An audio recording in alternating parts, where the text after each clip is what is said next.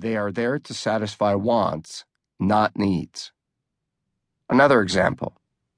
If you need a new watch to tell the time accurately, you can choose a Timex or 100 other brands. Less than $100 will put one on your wrist, and you may never be late for a meeting again. But if what you want is a $10,000 Rolex, your need no longer matters. Those examples are easy to understand, but much of selling involves needs and wants that are not nearly as clear-cut, and the product being sold is not nearly as pricey and complicated. You can probably recall situations where you went shopping for an item without knowing just what you needed or wanted. I'll know it when I see it, you may have told yourself.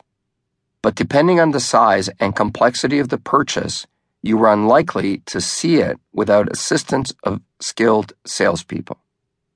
Their job is to identify and ensure that buyers understand both their needs and their wants and assist in making the best choice for that situation.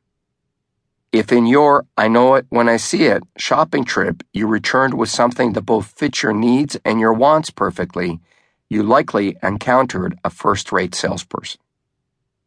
Before a salesperson can address a customer's wants and needs, a connection between the seller and potential buyer must be established. In fact, it's much more than a linkage, even when measured in moments. The connections can be defined as a relationship of sorts. It hardly extends into a BFF kind of bond, but it needs to be revealing enough to provide the salesperson with an insight into some corners of the buyer's life. If this sounds intrusive or manipulative by the salesperson, it's not. It is, however, essential to the success of every qualified sale that is made. Here's how it works. At the close of the movie The Wolf of Wall Street, the lead character, played by Leonardo DiCaprio, is conducting a sales training course. He hands a pen to one of the young men hanging on his every word and says, "Sell me this pen." When the man stumbles, unsure how to respond, DiCaprio's character yanks the pen away and hands it to another man, repeating his order, "Sell me this pen."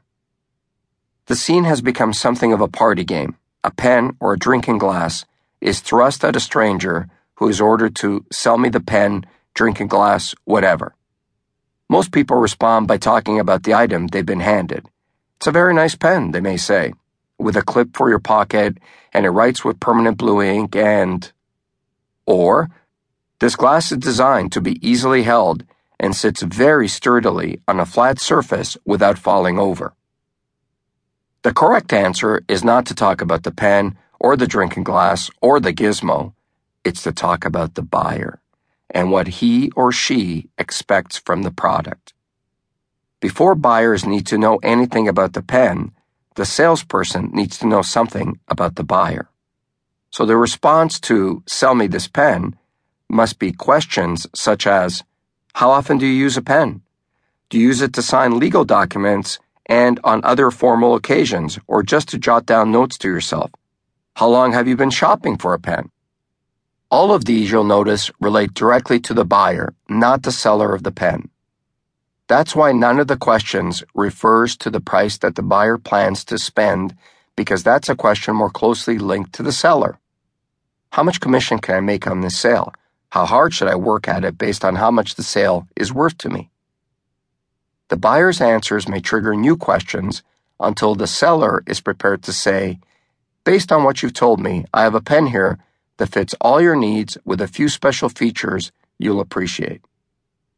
The salesperson has done two things in this exchange.